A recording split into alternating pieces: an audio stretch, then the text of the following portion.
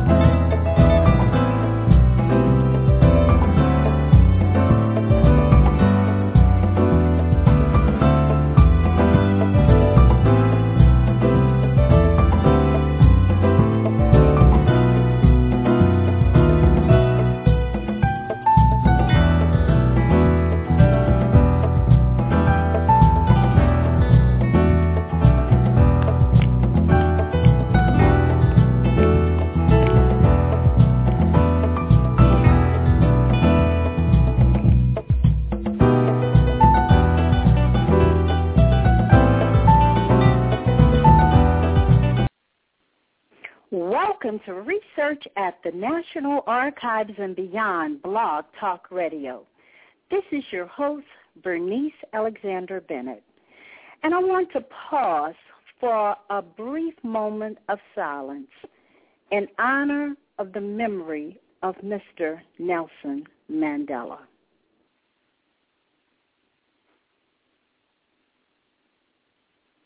May he rest in peace. Well, I want to welcome the callers and chatters to Research at the National Archives and Beyond Blog Talk Radio. This is your host, Bernice Alexander Bennett, as I've mentioned before, and this show will provide individuals interested in genealogy an opportunity to listen, learn, and take action. If you have logged in as a guest and you wish to participate in the chat, please sign in through your Blog Talk Radio or Facebook account. Selma Stewart introduced the Freedmen's Bureau records to us on March 12, 2012. And I'm really happy to have Sharon Batiste Gillins continue to share the rich genealogical value of reviewing the Freedmen Bureau records. Sharon Batiste Gillins is a native of Galveston, Texas, with paternal ancestral roots in St. Mary Parish, Louisiana, and maternal roots in Fort Bend County, Texas. A lifelong interest in her family's history led to an active involvement in researching African-American family history over the past 25 years. While researching her own family, she developed an interest in unique and underutilized record systems and record groups. Some of her more recent work focuses on strategies researchers can use to analyze Louisiana's Freedmen's Bureau field office records for revealing often personal information on freedmen ancestors. Ms. Gillins is a member of the Galveston Historical Society, the National Genealogical Society, and the Afro-American Historical and Genealogical Society. She is also a member of the adjunct faculty at Samford Institute of Genealogy and Historical Research in Birmingham. So I'd like to give a warm welcome to Sharon Batiste Gillins to Research at the National Archives and Beyond. Welcome, Sharon. Thank you, Bernice. It's very nice to be here, and I appreciate the opportunity.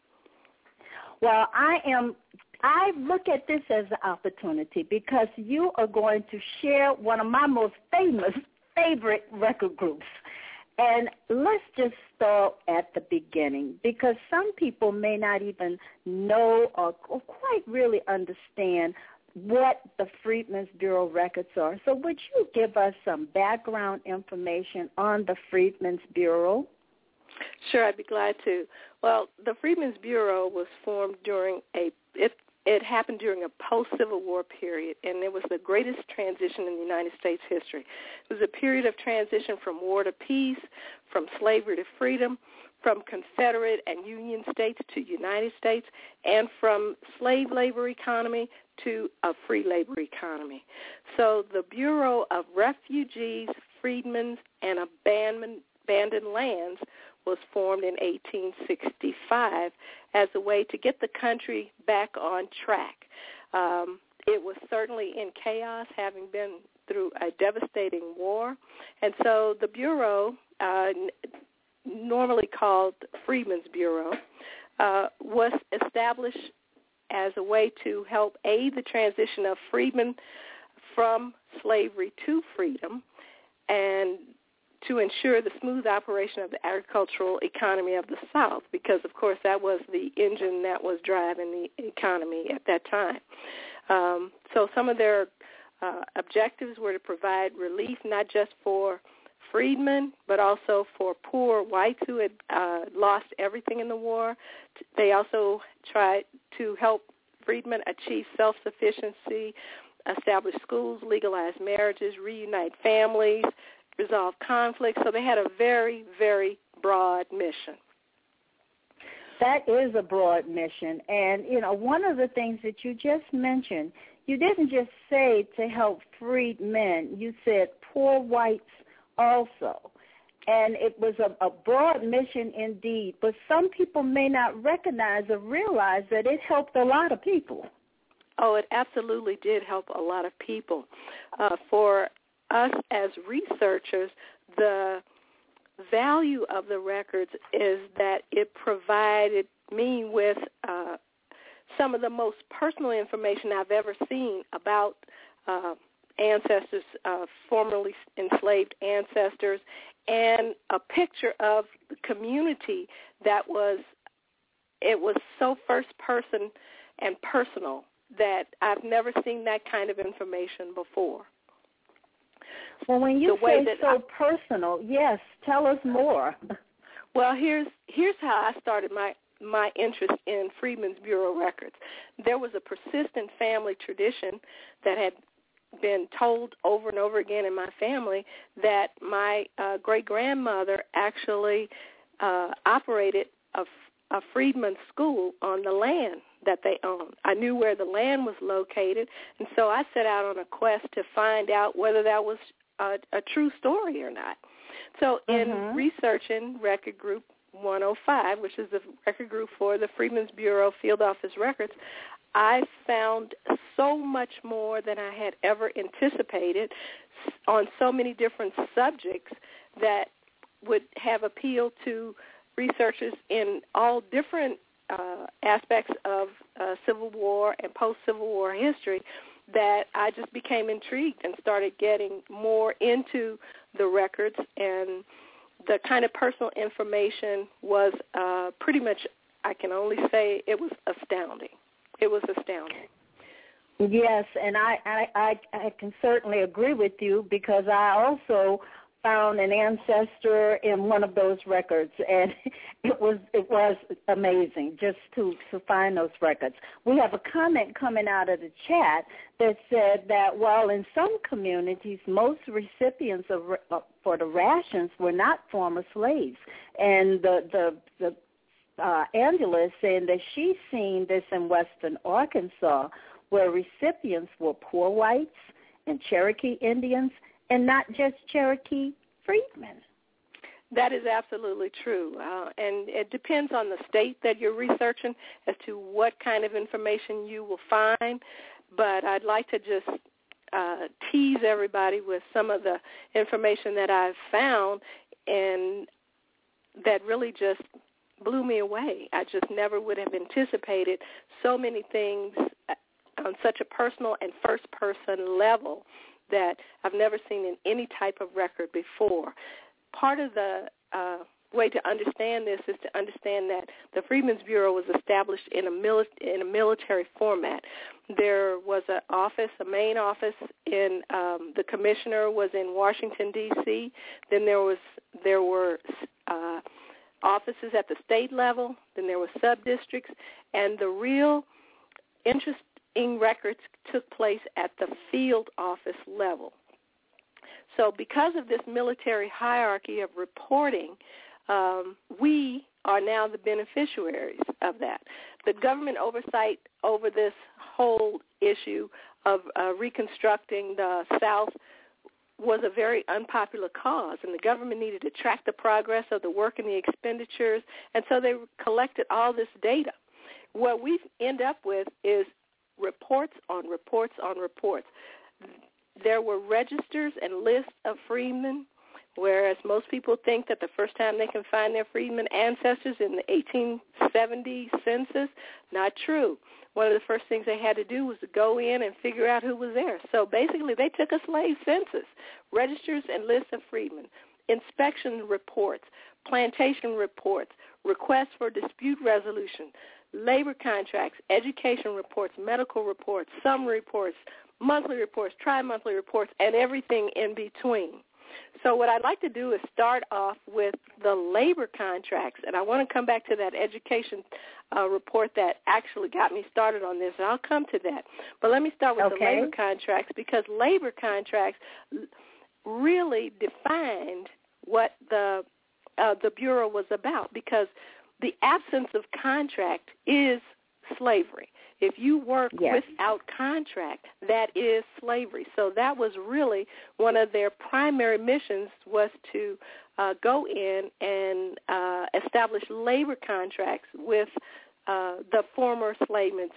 So now you are changing the relationship between freedmen and former owners. Now we're changing that to a worker and wage, for working for wages. So the first thing they had to do was figure out who was there. So the registers of freedmen, registers of colored people is what they were typically called, were very, very revealing. Lists of freedmen with columns on columns of information. So in my family, as I said, I was researching in Louisiana. I started looking in the labor contracts. And when I looked in the labor contracts, I found a record for one of my ancestors whose name was Nick Colbert. The labor contracts are very diverse. They are diverse in form. They're diverse in language. But the information was amazing.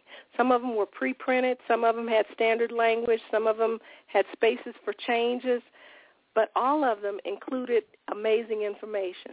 I found my ancestor, Nick, in a register of colored people, and one of the columns in that register of colored people was former owner. Well, I never had heard of this man's name before. His name was Philip Rawls. So since I'd never heard of that information before, when I was in Salt Lake, I had an opportunity to look that information up. I looked up Philip Rawls and his estate papers. He died. You always want the plantation owner to die before the end of slavery. He died, and there was Nick in the inventory of his estate. So that validated that, and I found out information I had never known before about my ancestor, Nick Colbert. I also found in the same register, just a couple of lines away, my great-great-grandmother, Christine, and we knew from our family tradition that she was a slave of a Berwick family, but I had no validation of that. Through the Register of Colored Persons, I was able to find that out because they named her former owner. They also, as David Berwick, where she lived, Bayou Sal, and what she was currently doing. With Nick, I learned his former owner, where he lived, that he was now working for the railroad, and how much he was earning. So that was an enormous amount of information to find from one record. That's just one example from the labor contracts that I was able to find. So very interesting. Another thing that I found that was fascinating was many times we have lost the information over time. What was the name of the plantation? We may know, we may be able to find the owner's name, but we don't always have the ability to attach the owner to the name of the plantation. And that's the way to find out about the living conditions a lot, is to know the name of the plantation. Well, there were many instances where there were lists that included the owner of the plantation or the lessee, the person who was leasing the plantation, and the name of the plantation. So that is critical information when you're researching and trying to connect your ancestors prior to the end of slavery. Freedmen's, the labor contracts also contain very specific information about what people were doing, like in Carondelet Plantation, I found a monthly account book, and it was called Weights of Cotton as Picked by the Negroes on Carondelet Plantation. It was a monthly account, and in that monthly account were the names of freedmen. Attached to these freedmen were their families. They were listed in groups. So you then have identified a whole family together, and not only were they listed in groups, you see them for the first time using surnames. And the labor contract is, of course, the first time that a freedman has the opportunity to affix their mark to a contract at all. And so it's their first official act that is a legal act that is recognized with them. So now we have a question coming out of the chat room so that you could clarify something. First of all, you mentioned the registers of the black persons. And I know that that's in the Louisiana. I see that in the Louisiana book. But what about the other states? Did all of the other states have a similar register? I would say yes, and the only way to know that for sure is to begin to research that. And toward the end of this, I'll tell you how to actually find that out. There's a descriptive pamphlet from the National Archives for each state in which the Freedmen's Bureau operated, and the DP, or descriptive pamphlet, has a very detailed list of all the different microfilm that are in existence, are available for research for that state. And from there, you can tell exactly what's on each microfilm, and it's a very accurate list. So that's one of your first steps if you want to research this, is to go to narrow.gov and download the descriptive pamphlet so that you can know what exact records existed. There was a different number of records in existence for every state. There were 15 states represented with as many as 203 microfilm. That's in Virginia, the largest number, and as few as 23 or 28. Texas has very few. Louisiana is very rich. It has 111 microfilm. So you can see that could be your lifelong work right there, to just research all of those. Right. Now, there's a comment saying, unfortunately, those records are not indexed.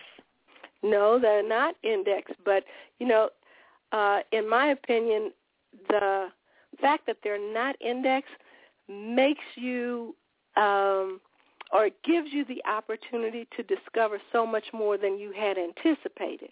Indexing is fast. Yes, you can enter your ancestor in there and you can, find it. Virginia does have their records indexed, and they're available on FamilySearch.org.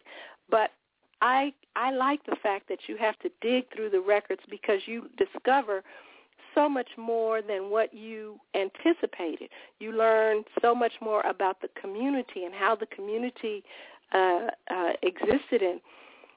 So while I'd love to be able to put the name in there and have it come up, I just feel like I benefited so much more from having to dig through and find it because there's so much unanticipated information there, and that you just really miss out on a lot of that if you do just have to put the name in there and have it come up.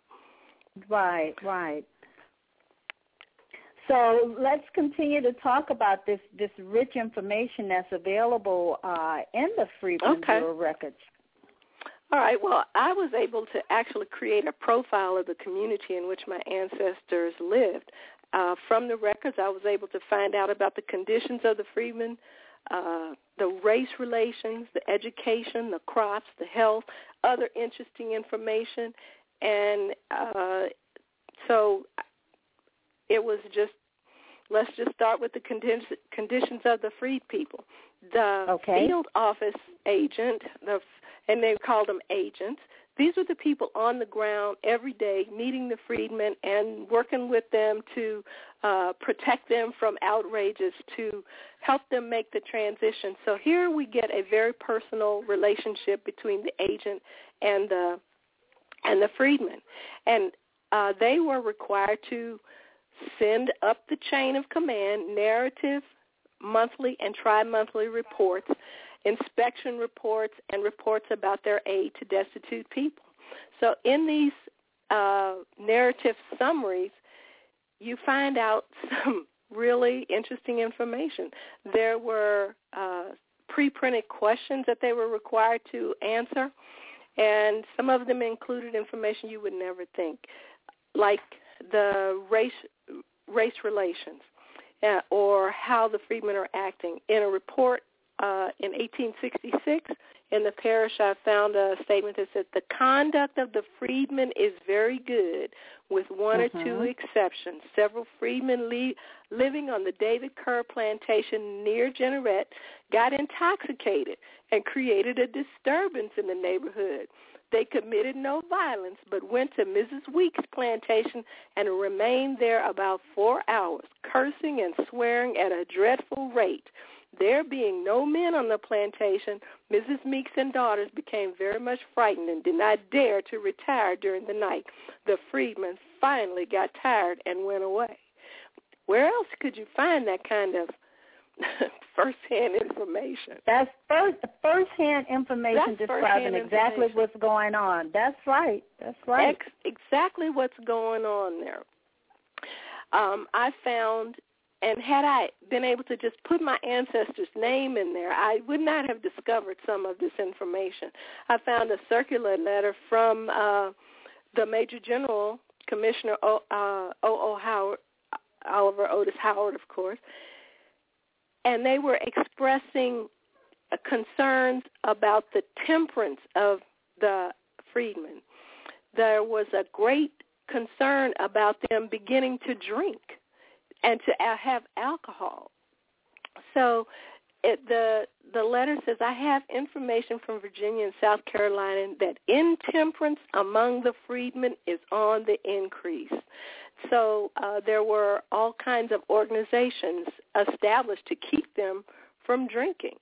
I find that the sons of temperance in their grand divisions retain the old bigotry and decline to extend their order to save men of dark skins from drunkenness. So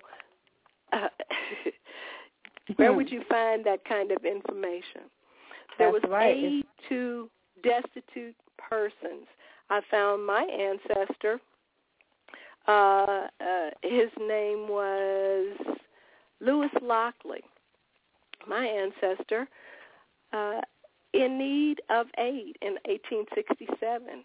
He was with people that were unrecognized to me. I did not know them. So in some way, they had some kind of familial relationship. Genevieve Pellerin, Lewis Lockley, and Billy Wells. There were 2 males, 2 females, and 4 children in the household. And he says in his own words that he was destitute on account of failure in the crop, and that the other person, Billy Wells, was very old with no support.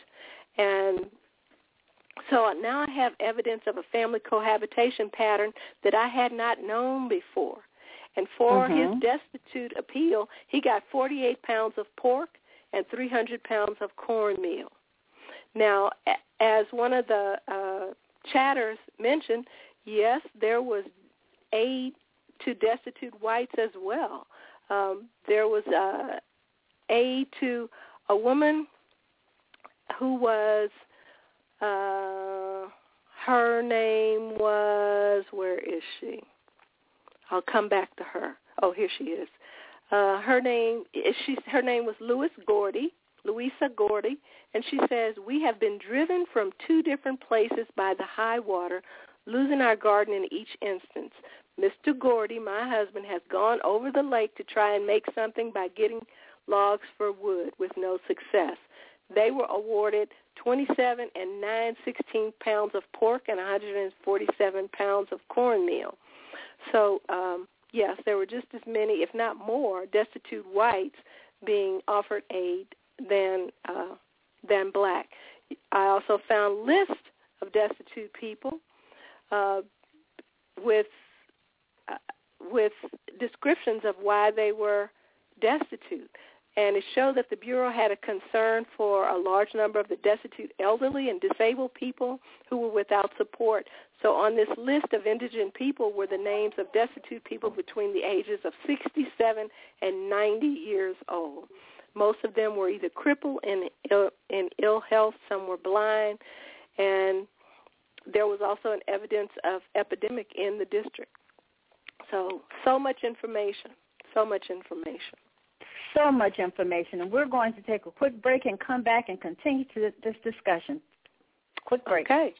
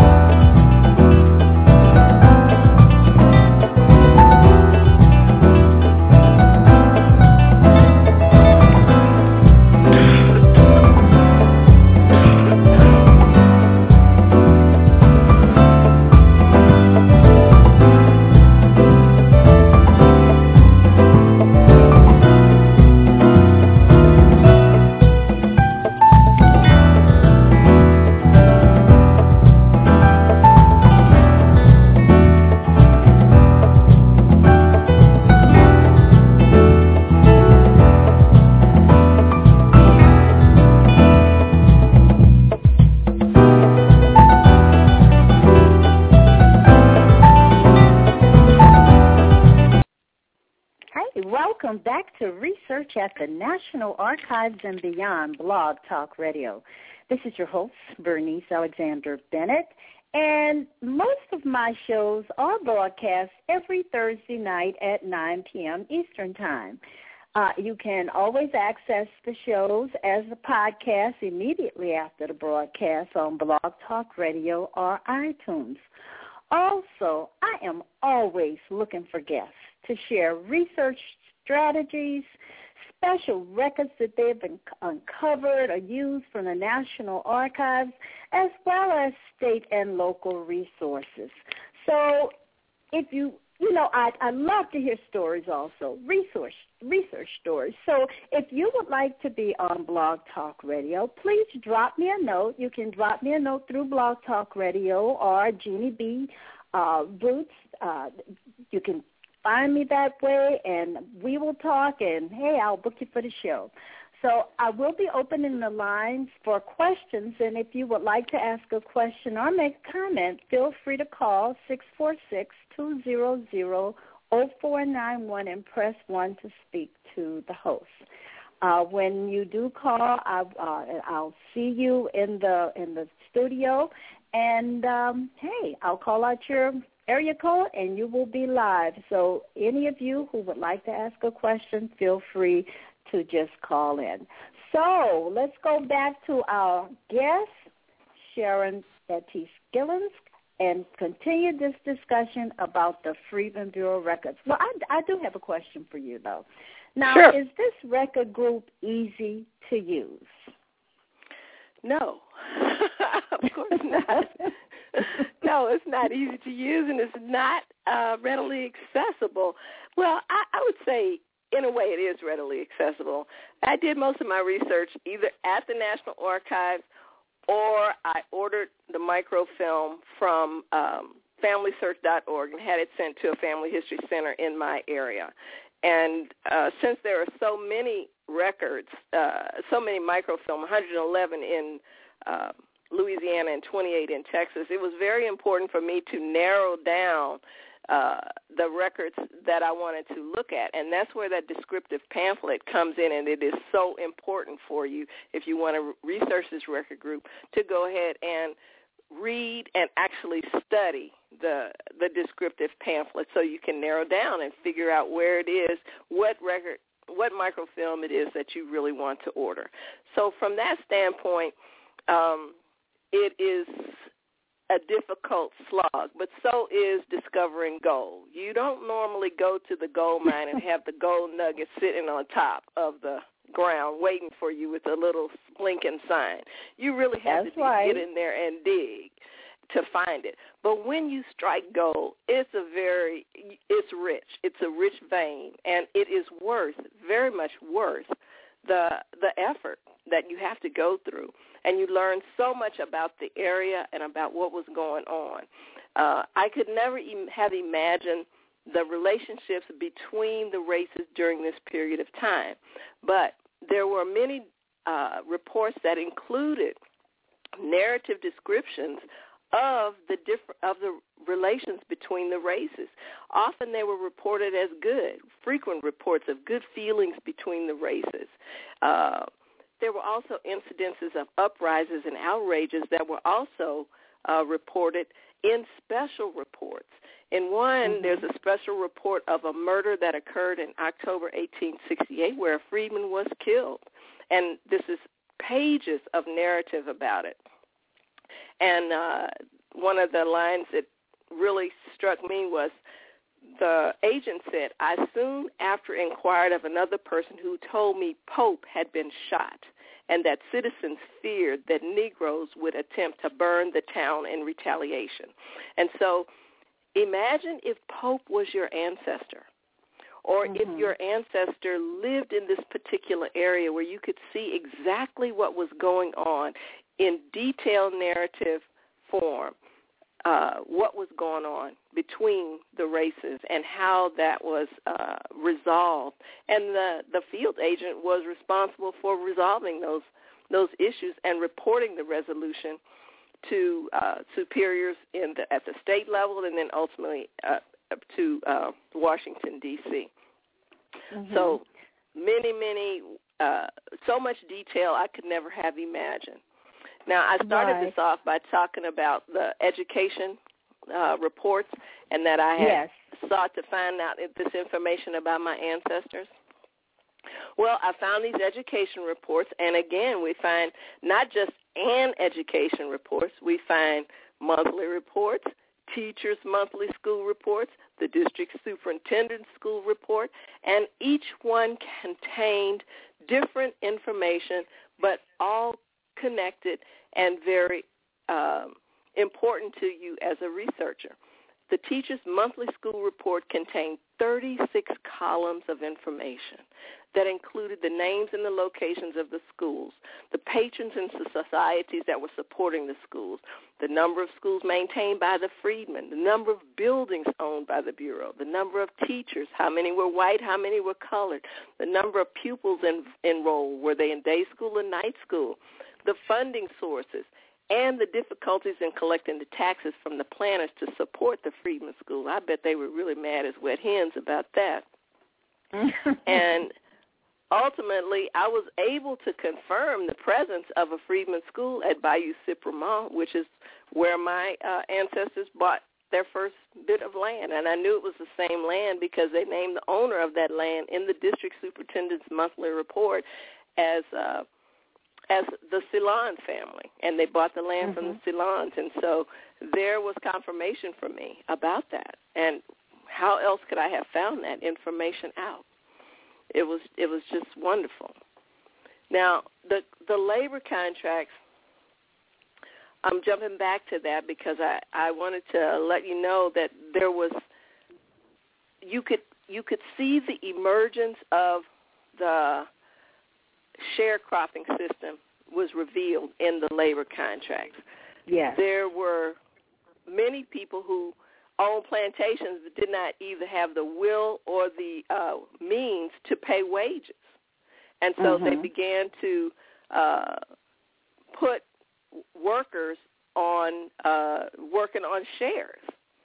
And from the details, you could see how a worker could never meet the requirements of the share system and end up with anything because they just did not have the means to work past it.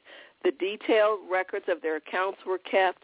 They were also, in many cases, required to pay for some of the use of the animals required to till the soil.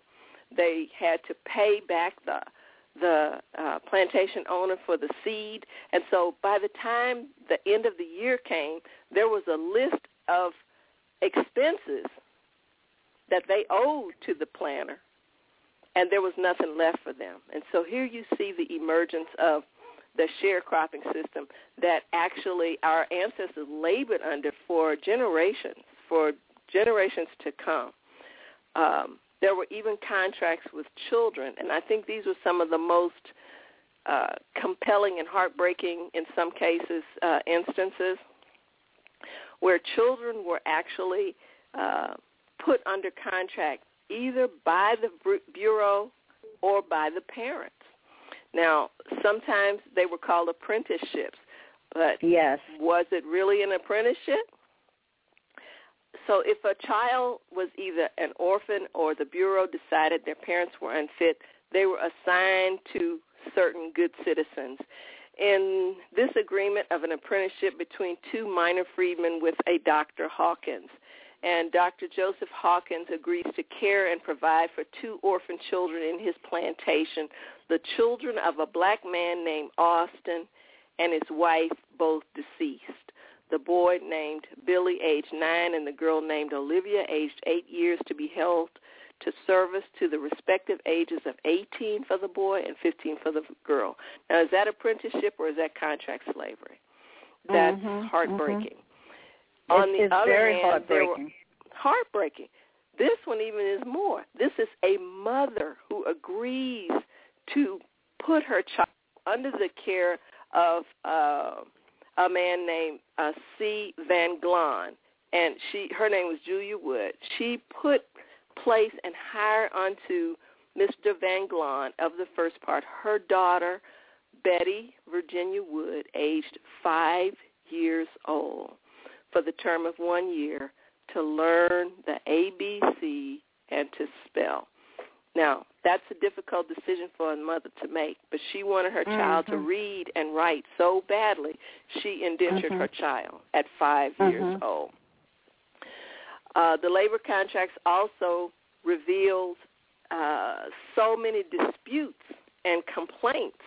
Imagine having to sign a contract that, first of all, you could not read. You did not know whether or not it said what they told you it was saying. And definitely the plantation owners were really angry about having to do it in the first place. So they weren't happy about having to sign that. So there were many instances where they either didn't comply with the order to pay or they cheated the freedmen in some kind of way. So there was disputes filed both ways, disputes by the freedmen against the planters and disputes by the planters against the freedmen. Lots of contracts related to children who were hired out for short periods of time, and then the people that hired them refused to return them to the parents. And the parents had to go to the Freedmen's Bureau to say, get my child. They refused to send my child back. So it was, here is one, he says, this is a dispute filed by a freedman against a planter. He says, will you be kind enough to collect $5 apiece for us from Mr. Meade? We worked 1 month for him at $15 a month, and he only paid us $10 because we would not work all year, which we never promised to do. There were also disputes filed by the planter against the freedman. This man says the freedmen on my place have ceased to work under the contract approved by the agent of the Bureau. Some have made contracts with other planters, leaving my place without my consent, abandoning my cotton in the field unpicked, say between 30 and 50 bales. They are working for 1/3 of the crop. So they're sharecroppers. They obviously found a better arrangement, and they left him, and he's just hot as fish grease about that.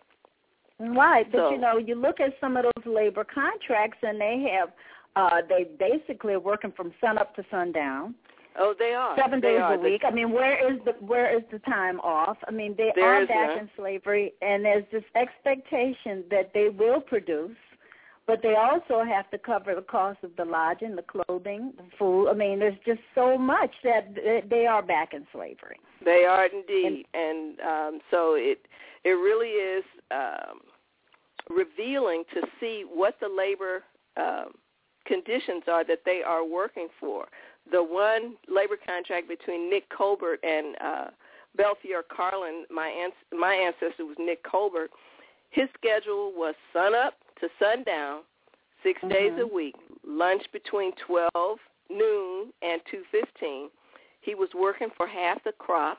His work conditions were to furnish his own provisions and perform other duties as assigned.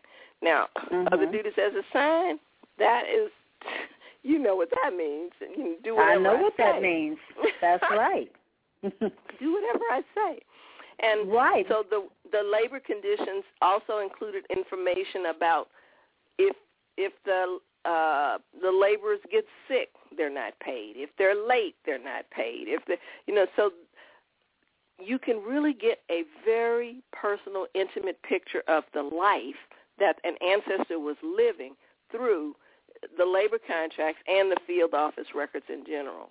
But the labor contracts are my favorite, as you can tell. I enjoy reading the labor contracts also. I mean, my ancestors were from a parish where they said there were no plantations. Of course, I pulled up every single plantation record for that parish, and I just went to the National Archives, and I copied every last one of them. And I share that information with others because it's something that we need to know. And this is a record group. I mean, you're talking about a record group with very valuable information. I mean, I'm just excited listening to you share what's in it because it's something that a lot of us probably have not touched. We haven't touched on it, and especially the kind of personal details that can be found out, such as what were their wages, what were their working conditions. This is very personal information that is not going to be found in a federal record anywhere. It's not going to be found in a deed record. This is personal to the life of the freedmen during that period of time. Now, the labor contracts with women was also a very interesting find for me. I just didn't even think about it until I got there. I found a lady whose name was Rosa Brown. First of all, there was inequities starting way back there. There were pay inequities between the women and the men. The first-class worker female was earning $6 a month, while the first-class worker male was earning $10 a month. And there were elaborate descriptions about what a first-class worker could do, what a second-class worker could do, what a third-class worker could do. A first-class worker was pretty much responsible for doing everything. A third-class worker might be someone who either had a deficiency, a physical deficiency, or was aged or infirmed in some way or unable to do certain work.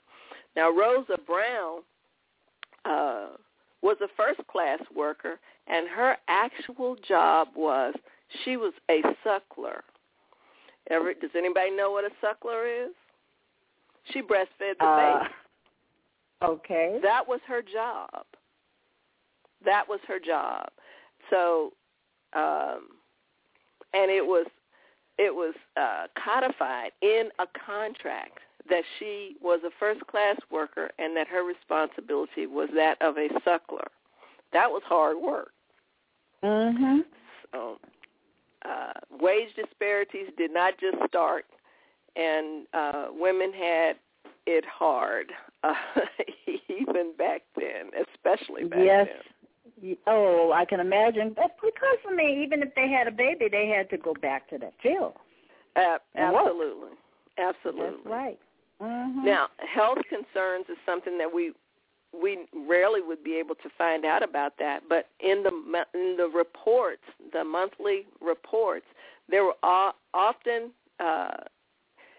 there was often information about what's going on related to health. In Louisiana, of course, all that swamp land down there, there was always concern about yellow fever and cholera. And so from that, we can find out where the yellow fever was, when it was there, what were the weather conditions, and all of this in the report. So in one report I found, it says the yellow fever is still very bad in some parts of the parish, particularly so at the Carrington Plantation, about 8 miles from Franklin, the seat of justice of the parish. The cholera has appeared on some of the plantations near Franklin, though it is not epidemic. 12 deaths have occurred among the freedmen in the last 10 days. Where would you find information like that? That's right. Medical reports were available, narrative descriptions of the conditions, the disease, the hospitals, and even the prevailing labor contract provisions for their medical care.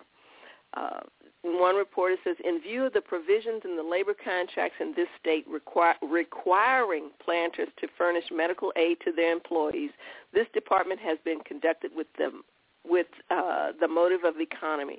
It is considered impolite to station medical officers in the different parishes to perform duties which the planter is bound to provide. So while they were required to do it, some of them certainly did not. And in these day-to-day journals that I call it all the other interesting things that could have happened in there, you find it's almost comical sometimes. It's like early reality television, early reality. Because of the detail that you can find, the interesting detail. So here's one that I found particularly interesting. It says, freedwoman Delphine complained of having been insulted and brickbats thrown at her on the 20th by white boys of this town. I accompanied her to the magistrate in order to make an affidavit against the assaulters.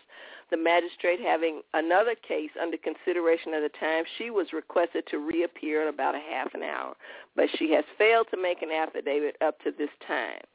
In the same page, here is your reality TV. The last 2 months, and thereby making his wife jealous. She, on several occasions, followed her husband to Amanda's, and on one occasion, she found both together in bed. On the 20th, she again saw her husband enter the cabin, and when she attempted to enter it also, she found it locked. She called her husband out, and with him came Amanda, armed with a pistol, and fired a shot at Kate, hitting her. Now, I just cracked up at that. But as you say, you're upfront and personal, and we're not talking about slave narratives. We're talking about the real thing that they are documenting, and they're not documenting that for us. They're documenting that for the federal government. For the federal government. And these narrative reports I found so compelling because they gave them a list of about 20 questions that they were required to respond to in these narrative reports. That included things like the weather, the crops, the conditions of the crops, interesting information, and that was actually written. Other interesting information was the last thing that they had in that list of required responses. So right. It was all very interesting. It's just so much. It is so interesting. But tell us about the marriages, the marriage records. The marriage records were, we often hear more about the marriage records than anything else, and that was definitely one of the primary reasons or functions of the Freedmen's Bureau was to legalize marriages. And honestly, I have not found any of my ancestors legalized in the marriages, but the marriage records do exist, and many of them existed even before the Freedmen's Bureau came into existence formally. They started legalizing the marriages soon after the end of slavery in those pre-Bureau records. So marriage records are there. We often hear about the Freedmen's Bank records, and those are the most heard about. And I think I just got carried away with the least heard about records because of the detail that I was able to find in that. So, but since I am just such an advocate for these records, I'd like to give everybody an opportunity to research the place that they are interested in. So to get started, go to NARA, to the National Archives website, and find the field office records, the descriptive pamphlet. And there are 15 states represented, including the District of Columbia, all the southern states, Alabama, Arkansas, D.C., Florida, Georgia, Kentucky, Louisiana, Maryland, and Delaware together, Mississippi, enormous amount of pre-Bureau records, Missouri, North Carolina, South Carolina, Tennessee, Texas, and Virginia. Virginia having the most, and I'd like to give kudos to Virginia for they've already digitized their records, and they are searchable and available on FamilySearch.org. So I know there was some diligent African Americans and other researchers involved in that, and it was no small task, but it was very much worth it. Now, of course, the records are available in microfilm at the National Archives and all the different offices of the National Archives. And you can go to FamilySearch.org and order the records and have the microfilm delivered to where you can look at them. There are also a few of the records online at Ancestry.com. I really can't make good sense of, I'm not able to find things as easily as when I have the microfilm in front of me. But there are some records available there of all different types, including marriage records, labor contracts, conflicts, tax rolls. I found some tax rolls. And there's different records, microfilms for different states. So, right. And at one time, and I don't know if those records are still there, I was looking for them today, archives.org. At one time, I used to go in and just do the stream and find exactly what I wanted. And I see that Karen Galloway just put it on here. She says she has been able to find all the records online on archives.org. And I know that I have at one point. But for those of you who haven't looked, please go and check out archives.org. And perhaps you will be able to, yes, and you can stream. I mean, they stream. It's just like you're looking at the reel, and you're going through the various record groups. So if you know the state, you know where you're looking, just try it out and see what you find. Well, there again, your first stop should be National Archives, so you can get that descriptive pamphlet. That way, you can narrow down your search. You can look for just exactly what you want, because like I started out looking for education reports. So there were 111 microfilm. Had I not gone through the descriptive pamphlet to identify where they were for the district that my ancestors were located, I would still be looking for that information. But the descriptive pamphlet is so accurate and so precise, you can narrow it down to the exact microfilm roll that you need to look at.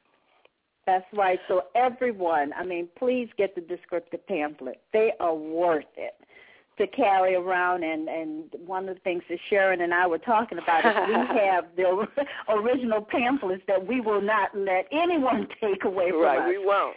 Because these pamphlets are worth it. That's right. So the archives they were bound and distributed free of charge, of course, at the National Archives. now, since they went green, Bernice told me it was a part of their green movement, they are not handing out the bound versions of it anymore. It's certainly much more cost-effective and saving some trees if they don't. It's a download. It's a PDF download, so you can download and save it and review it. But mine is so full of underlines, highlights, sticky tabs, and notes that it has become a very personal reference for me. Right, and I can attest to that because mine is the same. I even have my coffee marks on it, but it's definitely my book. I love this record group, and I'm just saying that this is one record group. If you have not, look, the time to do it is when you get off of this call. And believe it or not, do you know that we are close to the end of the show? No, I haven't taken a single question. Who's out there? Any questions before we close out for tonight? Any questions from the chatters? Or if anyone would like to call in, 646-200-0491. We have a few minutes remaining for the show. Well, I'd love to hear some descriptions of other people who may have already research the record group to see what kind of information they were able to find, because the type of information you find has everything to do with the type of information you're looking for. You may not be interested in all at the education reports where I started, but you may be interested in the economic conditions. And then there are the plantation reports that could give you that information. In the plantation reports that were also a part of the field office records, I found lists of plantation owners, the name of the plantation, and 33 columns of information about the plantation itself. What the crops they were growing, how many acres of land they had, how many acres were devoted to the Freedmen for share, how were they paying their workers, whether they're paying them wages or share, how many workers there were, what they were growing, how many acres. I mean, just 33 columns of information. So if you're interested in the economic conditions, the crops, there would be enormous amount of information. And most of these reports had a column that you always look at, and that column was remarks. That's where a lot of really interesting information was found, because the unique information, the anomalies, the different information was always put out in remarks. And I always try to read all the remarks, because the remarks gave you even more information than the columns. But where else would you find that much information specific to all the different plantations in a particular area? First of all, now I knew the names of all the plantations and the owners of all the plantations, and then the crops that were being grown. What were the weather conditions that affected that? And those are the kinds of things that would be found in remarks. They might say August killed all the rice crop or what have you. So very much a powerful record group. Just depends on what you're looking for, and I promise you there's something there. In addition to finding out the specific genealogical information about ancestors, you will learn so much about where your ancestors lived and how they lived and made that critical transition from slavery to freedom.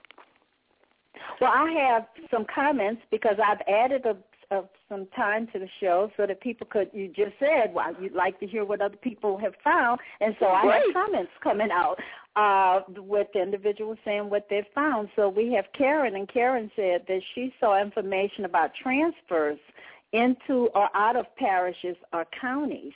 And Angela said that she found unique records in letters between the various field offices. So, the information is out there. Now, Karen wants to know, she wondered if most stayed on plantations or went to other plantations, and what was the mobility like for the freedmen? Well, I don't know what the percentages of people who stayed and who left, but the Freedmen's Bureau was also They also worked with the freedmen to help them reunite families and to provide them transportation to other places in and out of where they were, out of where they originally lived. That's a very good question, and one that, I bet the answer is somewhere in the Freedmen's Bureau records. Now, the field office records had one set of information, and then the records at the state level and at the federal level, or all the way in the Washington, D.C. office, had different kind of information, more aggregate information, and that would be a place to start looking for that type of information. The field office record were specific to that area, and at each level, then they would aggregate the state information and then send it up to the top. And so that's where I would look for that type of information. Well, I do have a question coming in, and it's area code 443. Do you have a question or a comment? Yes, hi. Thanks for taking my call. Wonderful show. Thank you. I'm curious, Sharon, if you have found many, well, I'll call them transportation records. I have found, I was the one that mentioned the group of people who were moved from Georgia to Arkansas, and another colleague found a group of former slaves, about 200, sent to Arkansas to work the crops. And the Delta area, many of whom stayed, and they were from Northern Virginia. Have you found cases where people were being transported from one community to another? I have not, but I have not made an effort to find that. That wouldn't be something that I was looking for. But just like you found that because you were looking for that, that's what I mean. I have not found that in my labor in Louisiana. Okay. It was something that I stumbled upon. I think this was apart from the field office. These were just letters between the offices. The Little Rock field office was sending notice to the Fort Smith, the Western Arkansas field office, letting them know to prepare themselves for this colony of freedmen coming in from Georgia. And, of course, I became very curious about it. And, several hundred pages later, I even found the names of the people who came. They were expecting 40, and 140 came. Wow. And it just blew my mind away. Blew you away. Yes, absolutely. It just absolutely blows you away. And so here is why I say I like the fact that the records are not indexed. Because I agree. It forces you to read the entire record. Yes, it really forces you to just sit there and read. You're reading a novel. You really study. You study them, and just like you said, this is pre-reality TV. Yes. Because the information is there, and these are primary sources. Primary sources. And what valuable information. Great question. I'll keep lookout for that. Okay, thank you so much. Any other questions or comments before we close out tonight? Well, do you have any parting words for our chatters and listeners on the phone? Anything that you want to share with them that they need to know and understand about this record group? Well, I would just like to encourage everybody to take a look at this record group. It is not it's not like going to Ancestry and plugging in and you're going to get a leaf. That's not going to happen. But the information you find will be so valuable. And it is not a record group that is just of value to people researching African-American freedmen ancestry. Everybody is represented in these records. In fact, I had an article that was in NGS magazine about white ancestors and in the Freedmen's Bureau records. So regardless of who you are researching, there's going to be information there about them, because who was in the community? There were planters in the community, there were poor whites in the community, and there were freedmen in the community, and often free blacks in the community. They are all represented. The plantation records and the reports of the plantation have information about the planters. The aid to destitute people includes the indigent whites who are there, and certainly the labor contracts includes everybody who was there. And so the kind of information that you find depends on what you're looking for and whether you're researching black, white, or economic conditions, health conditions, labor conditions. It's there. And as the caller said, transportation records, who knew?